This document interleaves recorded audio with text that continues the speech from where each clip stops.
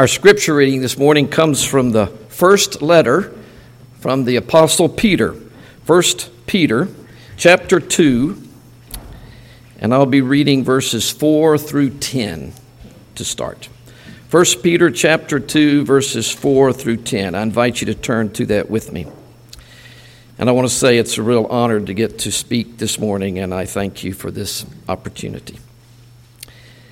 I told Stephen several weeks ago that I had a message that's been brewing in me for about 5 or 6 months now, and I've been wanting to share this, and I'm thankful that I get this opportunity. I greatly value God's Word and all that it teaches us, of course. And in this particular portion, I have a very specific question for us to answer and to look at together this morning. So let's read together 1 Peter chapter 2, beginning at verse 4. And coming to him, which is Christ, as to a living stone, which has been rejected by men, but is choice and precious in the sight of God. You also, as living stones, are being built up as a spiritual house for a holy priesthood, to offer up spiritual sacrifices acceptable to God through Jesus Christ.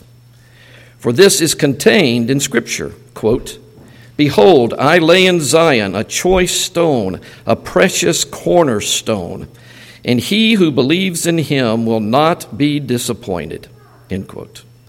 This precious value, then, is for you who believe, but for those who disbelieve, the stone which the builders rejected, this became the very cornerstone. And again, a stone of stumbling and a rock of offense. For they stumble because they are disobedient to the word, and to this doom they were also appointed. But you are a chosen race, a royal priesthood, a holy nation, a people for God's own possession, so that you may proclaim the excellencies of him who has called you out of darkness into his marvelous light. For once you were not a people, but now you are the people of God. You had not received mercy, but now you have received mercy. Thus ends the reading of God's word. Thanks be to God. Let's pray together. Father, we thank you for this wonderful portion from the Apostle Peter that you inspired to write. Thank you for reminding us who Christ is, this precious cornerstone. And Father, we thank you that you have united us with him, with you. And now we are also living stones being built together for a spiritual house. Father, we rejoice in this, and I pray now that you, Holy Spirit, would guide our thinking and cause us to really apply this wonderful passage of Scripture. Guide everything that we say and do. May it be pleasing to you. In Christ's name we ask. Amen. In this portion of Scripture, we're challenged to really think about who are you? Who are we collectively? I enjoyed bouncing this around with my students this past week, asking them, how do you identify yourself? As a young person or as a senior adult, that might change from the years of experience.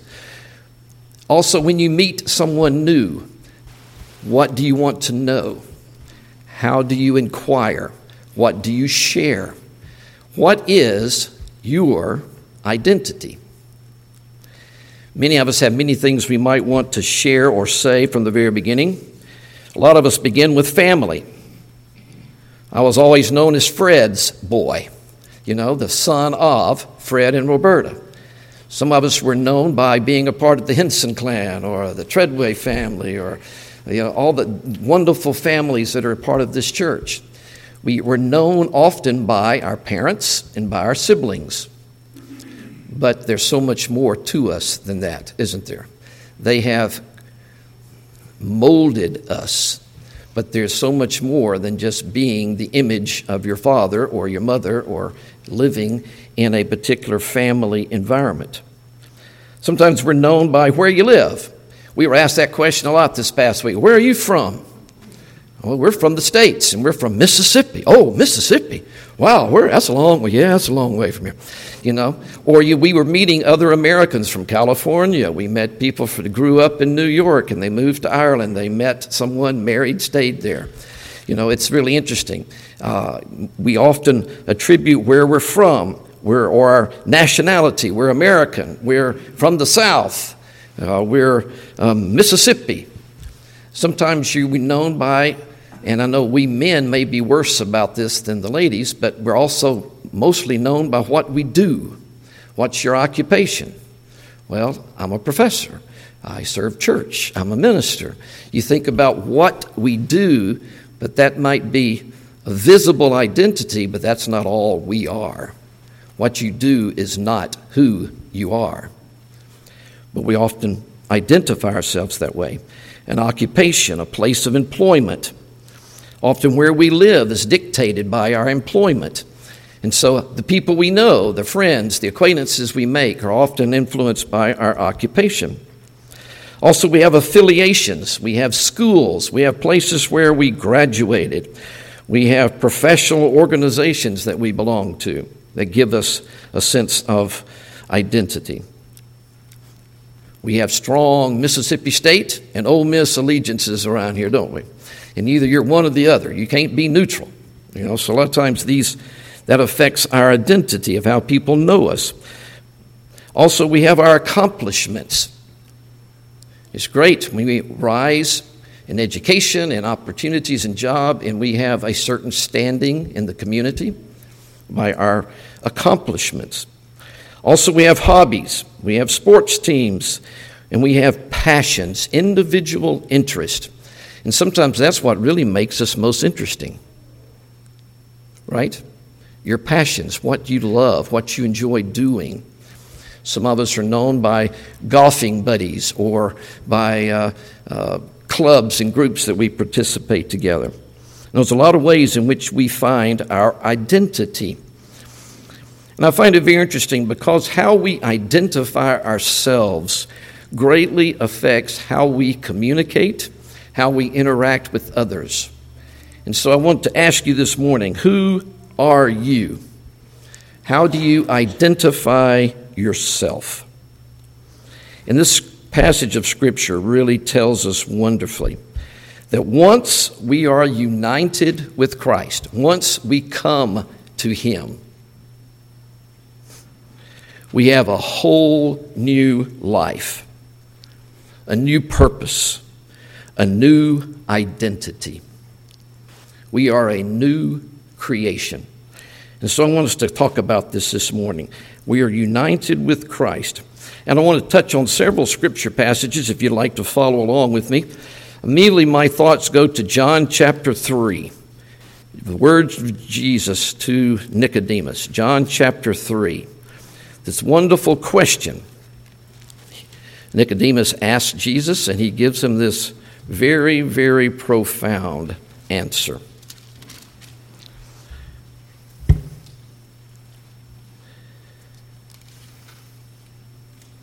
Jesus said in verse 3 of chapter 3, "Truly, truly, I say to you, unless one is born again, he cannot see the kingdom of God." Well, Nicodemus said to him, "How can a man be born when he is old? He cannot enter a second time into his mother's womb and be born, can he?" And Jesus answered, "Truly, truly, I say to you, unless one is born of water and the Spirit, he cannot enter the kingdom of God. That which is born of the flesh is flesh, and that which is born of the Spirit is spirit. Do not be amazed that I said to you, you must be born again. The wind blows where it wishes, and you hear the sound of it, but do not know where it comes from and where it is going. so is everyone who is born of the Spirit. And then in chapter 4, right across the page, or in verse 23 of chapter 4, Jesus in another very special conversation says, "An hour is coming, and now is, when the true worshipers will worship the Father in spirit and truth. For such people the Father seeks to be his worshipers." God is spirit, and those who worship him must worship in spirit and truth. One of those most profound teachings from Jesus about what is true worship. Being born of the Spirit and worshiping God the Spirit in the Spirit is so crucial to our new identity. If you skip to chapter 14 of John, Jesus is teaching his disciples in this such a profound way right before he's going to the cross. John chapter 14, verse 16, he tells them again, "I will ask the Father, and he will give you another helper, that he may be with you forever. That is the Spirit of truth, whom the world cannot receive because it does not see him or know him. But you know him because he abides with you and will be in you." And later in verse 19 he says, "Because I live, you will live also." The Holy Spirit abiding in us. That being born of the Spirit and the Spirit working in us. And in John 15, verse 4, we have these wonderful teachings about abiding in Christ. "Abide in me and I in you." In verse 5, "I am the vine, you are the branches. He who abides in me and I in him, he bears much fruit. For apart from me, you can do nothing." He goes on to talk about how God is pleased when we bear fruit and we represent him. So abiding in Christ, abiding in his love, and abiding in the Spirit working and living in us. Of course, in Acts chapter 2, we have the wonderful teaching about the Pentecost coming, the Holy Spirit coming as a visible representation of Christ living in his people. And then Romans chapter 6, Paul gives us a wonderful explanation of what it means to be united with Christ. This is one of the words I probably like the most when you describe salvation. It's the fact that we are united with Christ. We become eternally connected with him. As he tells us in verse 3 of chapter 6, "Do you not know that all of us who have been baptized into Christ Jesus have been baptized into his death? Therefore we have been buried with him through baptism into death, so that as Christ was raised from the dead through the glory of the Father, so we too might walk in newness of life. For if we have become united with him in the likeness of his death, certainly we shall also be in the likeness of his resurrection. Knowing this, that our old self was crucified with him." So he who has died with Christ is free from sin. Now, if you've died with Christ, we believe we shall also live with him. And he'd say that our new life is to live to God, alive to God in Christ Jesus. So if we are united with Christ, we are made alive to God. We're no longer dead in our sins and trespasses, as he talks about, the Apostle Paul mentioned several places. And in Romans chapter 8, we have this wonderful confirmation that those who are in Christ Jesus, there is no condemnation. What a great blessing. And that for the mind set on the Spirit is life and peace. And then in chapter 12 of Romans, verse 1, we have another wonderful explanation of what it means to be in Christ. "I urge you, brethren, by the mercies of God, to present your bodies a living and holy sacrifice, acceptable to God, which is your spiritual service of worship." So presenting ourselves to God as living sacrifices. And we'll see how that compares beautifully with the 1 Peter passage in just a moment.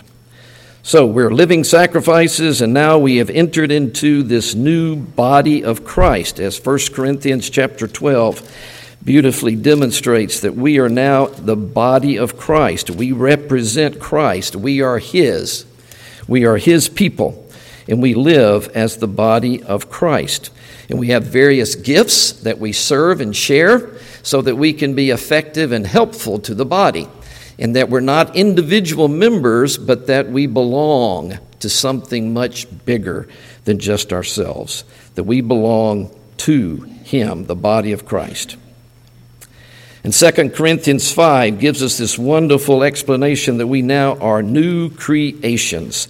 2 Corinthians 5, verse 17. If you want to follow along with me here. Verse 17. Therefore, if anyone is in Christ, he is a new creature. The old things passed away. Behold, new things have come. Now all these things are from God, who reconciled us to Himself through Christ and gave us the ministry of reconciliation. So therefore we are ambassadors for Christ. So in this new identity, we are a new creation. We are ambassadors for Christ. We are part of the body of Christ. And we celebrate this new purpose and passion of who we are. In Galatians 2:20 may be one of those verses you first memorized. I have been crucified with Christ, and it's no longer I who live, but Christ lives in me. In the life that I now live, I live by faith in the Son of God who gave Himself and delivered Himself for me. So now we are this new creation. We belong to Christ. We are His ambassadors. We represent Him. In Ephesians chapter 2, we have a wonderful explanation of how we're saved by faith in God, who is rich in mercy. He lavished His salvation on us and made us alive together with Christ. And in Philippians, we have several passages too that are talking about this wonderful union. And because we're part of the body of Christ, we're not left alone, but we belong to one another. And that takes us beautifully to 1 Peter chapter 2. This wonderful explanation that Peter gives us about who we are. So I'll just highlight these things now as we talk about what it means to be in Christ and united with Him. We have a new purpose. We have a new life. We are new creations. And so that should be our main identity. So he calls us living stones. Christ is the chief cornerstone. So if we're connected, united with Christ, it's like we're cemented together with Him. One of the things I enjoyed about our recent trip was these beautiful castles and beautiful old churches. These huge blocks that are being holding together for centuries. And it's a beautiful picture of being the church. We're like these living stones connected together to form a beautiful new dwelling place. We're united with Christ and other believers. So we're a new person, we have new identity, and we belong to one another with a new purpose together. And then starting in verse 9 of chapter 2 of 1 Peter, here's the things that we are. And I hope this really encourages you today. Think about who you are in Christ. Now you are a chosen race. We're no longer Jew or Gentile. We're not separated by color, ethnicity. We are all one body in Christ. Male, female, Jew, Gentile. There is no division. We are now united together. We have one race. We are the chosen race. We are His people. Secondly, he says, we are a royal priesthood. Now, it's fun it's not talking any longer about the tribe of Levi. The tribe of Levi in the Old Testament was the designated tribe that was to lead in worship. They were set apart. They did not have their own land, but they were unique, and 24/7 they were ministering to the Lord in the tabernacle of the temple. But we're not under the tribe of Levi. Now we have a new high priest. We are priests under Jesus' reign. He is our high priest, and we share in his ministry. So we are now the royal priesthood. We are part of the eternal Son of God's priesthood. So we are dedicated to God in his worship. We have been given a new place of belonging and calling, and we have been given a task, a ministry. We are part of the priesthood. So this is what's so beautiful about worship. Worship is the key act of the priesthood. So we get to participate in that spiritual worship as his fellow children and heirs. And then next he says, we are a holy nation.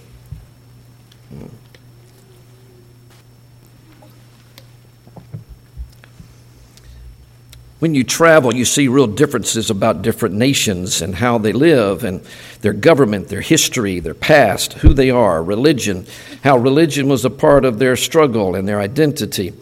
A lot of injustice involved in that through the years. But the idea that now we are one holy nation. We belong to a spiritual, eternal citizenship. And I'm realizing more and more, I'm a proud American. But my attitude about that is changing through the years. I'm realizing that's not my greatest joy, my greatest citizenship in being a proud Southern American. My greatest citizenship is being a part of Christ's kingdom, of his nation. And that's taken on a much greater role as I understand that more and more. But now we're part of his nation. We belong to the kingdom of God. It supersedes all earthly kingdoms that come and go. And as Jesus told Pilate when he was being on trial, he said, my kingdom is not of this world. It's heavenly. It's the eternal kingdom. It was one that's greater and it's eternal. So now we belong to the kingdom of God, the kingdom of light, the kingdom of Christ. We are no longer divided by nationality, government, hemisphere, people group, tribe, or language. But now we're all one, belonging to Christ. So now we are the holy nation. And then last, he sums it up very beautifully here by calling us a people for God's own possession. I think this particularly crosses over those family ties. You know, sometimes I used to think, I had a great identity because of who I was in my family. And my father really taught me, I think some of you have shared this, and your father is passing this on to you about I've given you a good name. Now live up to it, son. Or you must remember who you are and where you came from. Did that message ever get communicated? It's like, remember who you are. Remember where you came from. Don't get too high and mighty in your educational pursuits or whatever. You remember who you are. And so that importance of family, of who we come from, of humble beginnings or a rich heritage of ministry and ministers and faithful Christians before us. But now we are a people for God's possession. We're people of God. We're the body of Christ. We're the family of God. We have been adopted. We're now heirs of the kingdom. And we are fellow heirs with Christ Jesus. One of the things about family, I saw this particularly very true in a lot of European countries. The first son is the one who inherits the land. The others, good luck. Go find a job doing something else. You don't get the land. You don't get the heritage. We see that in the Bible. The first son was the one who was given the heritage right. But now we all are fellow heirs. We not have to be just the firstborn of some noble person. But now Christ is the firstborn, and we're fellow heirs with him. And so we belong. We're inheriting his promises. So we're the heirs of the kingdom and fellow heirs with Christ Jesus. Therefore, we are to imitate Christ. We are to look like him. We're to act like him. We are to be filled with his Spirit, his goodness, his likeness. We are to have the fruit of the Spirit evident coming out of us. popping up, showing that we're his children, we're his son and daughter. We have this likeness of Christ. We're being transformed by the Holy Spirit, making us more and more into the likeness of Christ. We want to look and act and be like him because we are his possession. We are his family. So it's so much application there of imitating Christ and being filled with his Spirit. And then with that, we have this wonderful future inheritance, eternal life, a place in his kingdom. We have a home that cannot be destroyed. We have a mansion in glory, as the good old gospel hymns talk about. Mansion laid up in glory, heaven. And that particularly we see this, Christ said, I go to prepare a place for you. What an incredible promise that Christ is preparing a place for us in his kingdom. And he is seated at the right hand of God. And we, Philippians, I believe, was talking about we are already seated in the heavenly places. Our future is so secure as if we're already there. We're seated with Christ in the heavenly places. So we are eternally secure with him. Amen. And he wraps it all up by saying, I love this little expression, therefore, or so that. So, if this is true, if we now have this new identity in this new life, so what? What do we do? How do we live?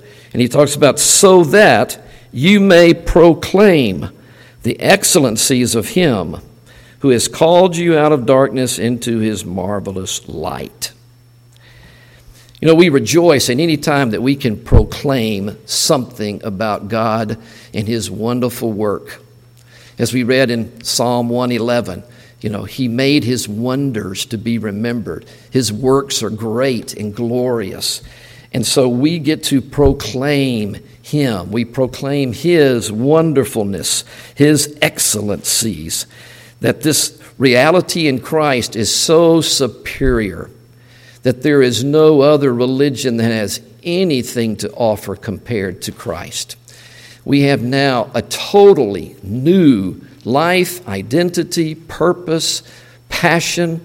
We have a reason for living. We have a future inheritance.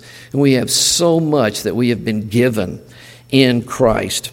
So if we can just grasp that and live up. So many times people might have an inheritance, but if they don't live it and get to experience it, they don't know what they have. And I think it's that so much with us as Christians. We don't really know all that we have.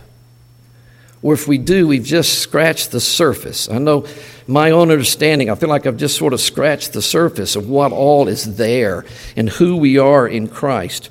But we have this superior reality of who God is through his wonderful salvation in his Son, Jesus. And we are to proclaim his greatness. We are to glorify him. That's one of the best words. We glorify him by looking like him, acting like him, being his people, worshiping him, holding up that priesthood, working in the task he's given us to do. We glorify him. We testify. We share. We proclaim. It's so neat. I enjoyed watching my students testifying and witnessing to people on our trip this past week. Witnessing to our guide, witnessing to our bus driver. They were just doing that on their own because it was just spilling out of them. We testify to who we are. We proclaim his excellence. So we live like him, with him, for him, and we are to exalt him. The Psalms often say that word, exalt the Lord. I will exalt the Lord with all of my mouth and strength. That's the idea of exalting, proclaiming, magnifying him, lifting him up, telling of his excellence. So we are living stones for this wonderful purpose, and we are living sacrifices, that daily presenting ourselves to God as living sacrifices. So in conclusion, here's a little application I was thinking for us. And I hope this is really helpful and that it really is encouraging to you this morning. An application of this. we have a new life, a total new identity, a sense of belonging, a family, being bound together eternally as these living stones being built together. And secondly, we have a new purpose, a new function. We have a reason to live. And I hope that we can be inspired by this purpose that we have to proclaim His excellencies and to celebrate Him. So that's our new purpose, a new function. We're part of that royal priesthood, remember? So in our royal priesthood, we have a job. We have a function. We're given a task. And so we have this wonderful privilege of working with Christ and being a part of His purpose. And then thirdly, we have a new calling. We have a work, a ministry, a service. It goes right along with that purpose. We have a purpose, and we have a new calling. And so we are to work and function as His people. Fourthly, we have a new destination. It's much greater than what we've seen so far. It's much greater what's coming. So we have this eternal home in glory, a new destination that we can keep our eyes fixed and looking forward to what lies ahead. And then fifthly, wraps it up with the concept, we are the people of God. We have received mercy and redemption. We are His people. So let's live and rejoice and act like His people in all that we have inherited. So finally, as living stones, being built up as a spiritual house, we are to offer up spiritual sacrifices acceptable to God. So, we are to worship. We're a spiritual house for a holy priesthood, to offer up spiritual sacrifices acceptable to God through Jesus Christ. So let us encourage one another in this work, in this life, in this task, and in this wonderful privilege that we have to be the people of God. And may we offer up our spiritual sacrifices, proclaiming who He is, rejoicing in all that we are and all that we have received. Let's pray together. Father, we are so thankful for all that You have done for us. Father, I pray that You would stir us up. Cause us to desire to live in this wonderful new life and identity. Cause us to live with great purpose and a real desire, looking forward to all that You have for us as Your people, fellow heirs with Christ Jesus. Father, we rejoice in all of this. I pray that You'll continue to teach us, guide us, help us to have understanding and wisdom so that we can live like Your people and be Your body here at this time and place. For it's in Christ's name we pray. Amen. Let's sing as our closing hymn now, hymn number 498, and rejoice